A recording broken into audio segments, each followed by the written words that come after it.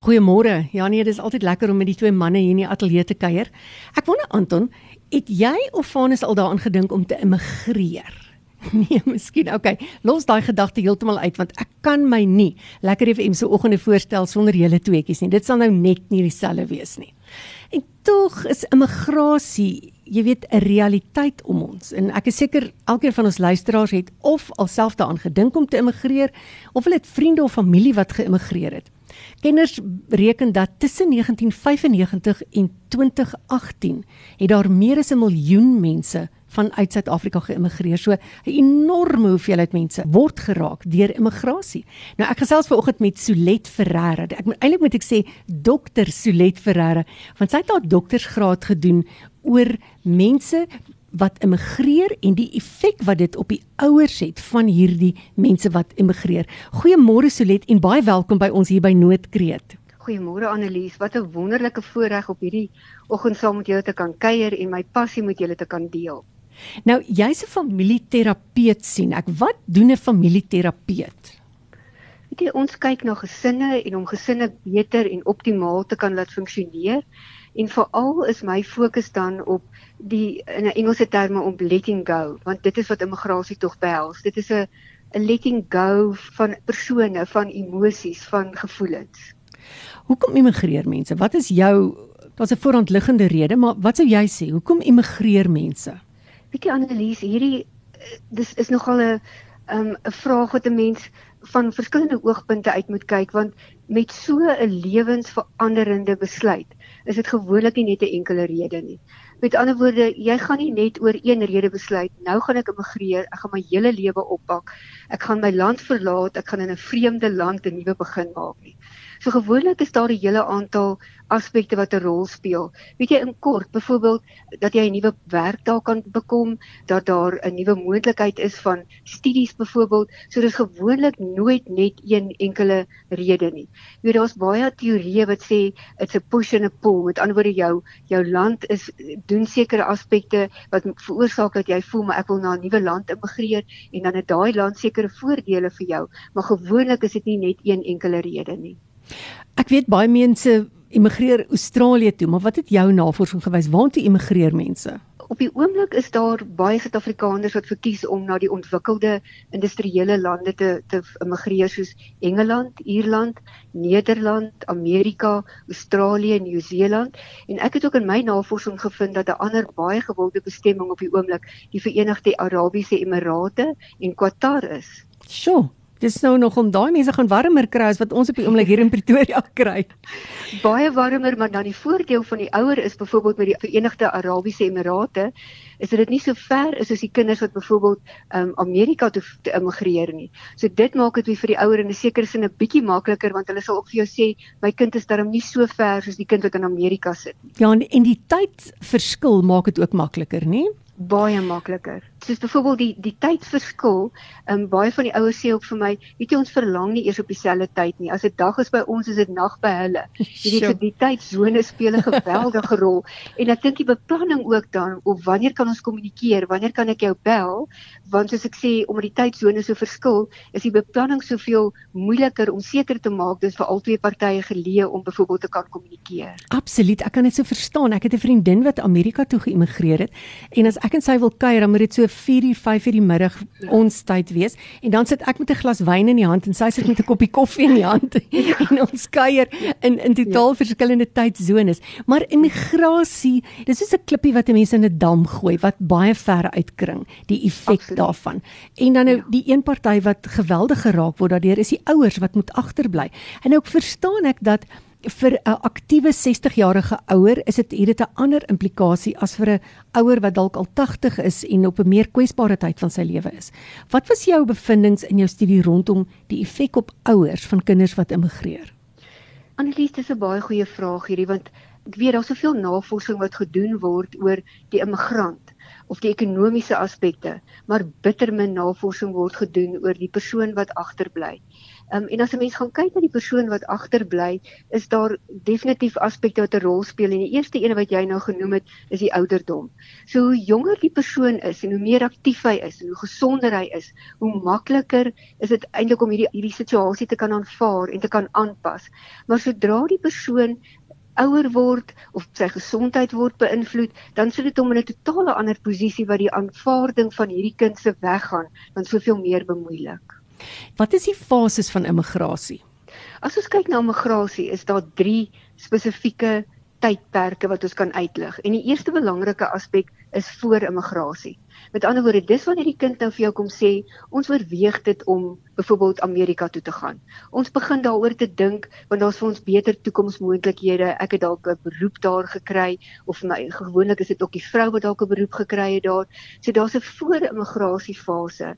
En wat ek gevind het wat nogal 'n baie belangrike effek speel, veral op die ouers se aanpassing na die immigrasie, is hoe die kind hierdie fase hanteer.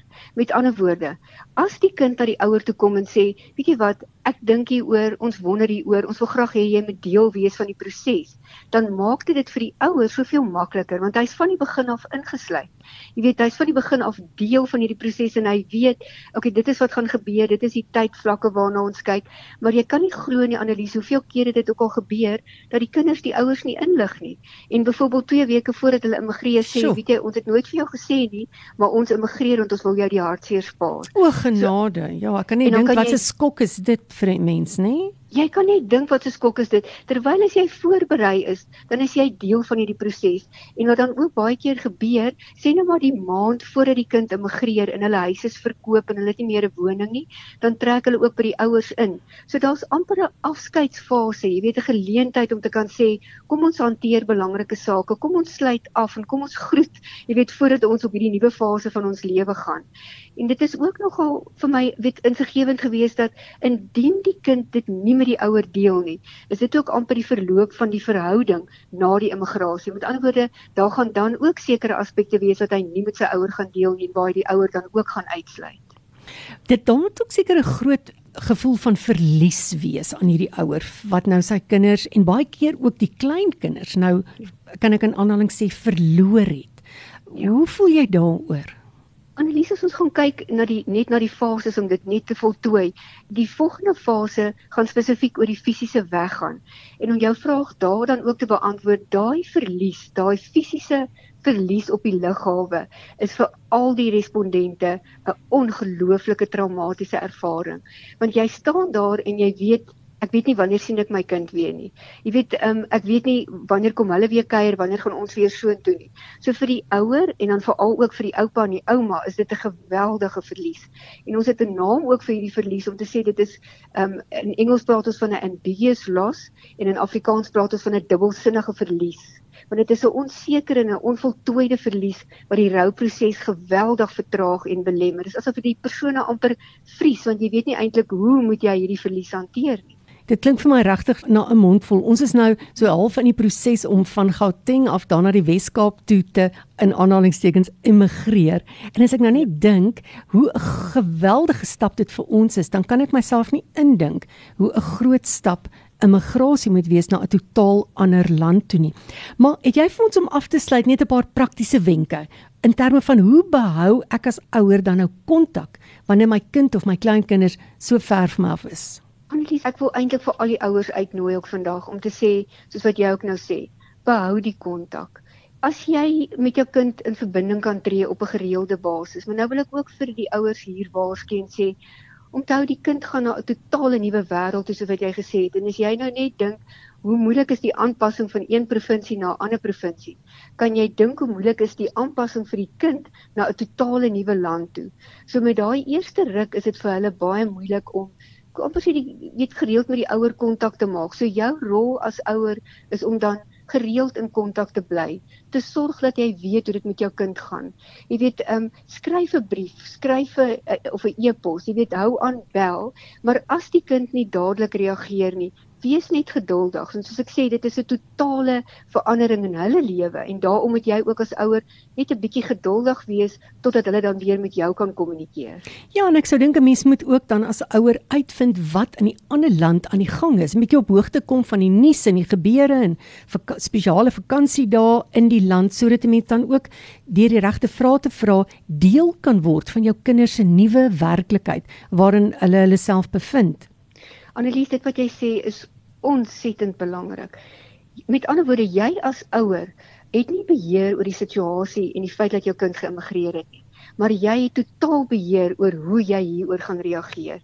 So jy kan dit of vir jouself geweldig moeilik maak en net die negatiewe sien, of jy kan besluit, weet jy wat, ek wil betrokke raak. Ek wil uitvind hoe gaan dit in my kind se nuwe wêreld.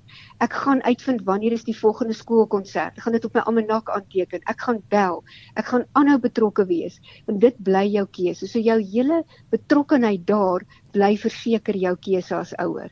En daarom wil ek ook sê vir jou as ouer, as hulle dan bel, probeer om die positiewe uit te lig. Jy weet, ek sê altyd, my ma het altyd so 'n sê woord gehad om te sê, maar my kind, die azaleas blom so mooi. So om die positiewe uit te lig wanneer jy dan met jou kinders gesels. Absoluut. Nou ek is seker ons kan nog lank gesels, maar ek wil afsluit en vir ons luisteraars sê, as jy wil bietjie meer met Sulette kontak maak hier rondom, gaan na haar webwerf toe. Dit is Dr. soos in DR Sulette. Ek gaan vir jou spel, dis DRSULETTE.com, of jy kan haar e-pos stuur by info@drsulette.com, of jy kan sommer vir my 'n e-pos stuur by Noodkreet by lekkerfm.com en ek kan jou in kontak bring met Sulette. En vir almal van julle wat dalk luister en wie se kinders, wie se geliefdes oorsee is, kom ons wees net almal so dankbaar vir tegnologie wat dit vir ons moontlik maak om nog steeds kontak te hou. Al is ons ver van mekaar af, maak tegnologie dit vir ons moontlik. Ons kan Zoom en ons kan Skype en ons kan nog steeds mekaar sien en ons kan nog steeds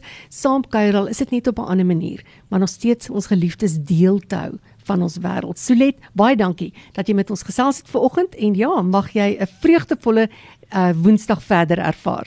Ag, baie dankie Annelise en dankie vir hierdie ongelooflike program wat julle aanbied. Lekker dag.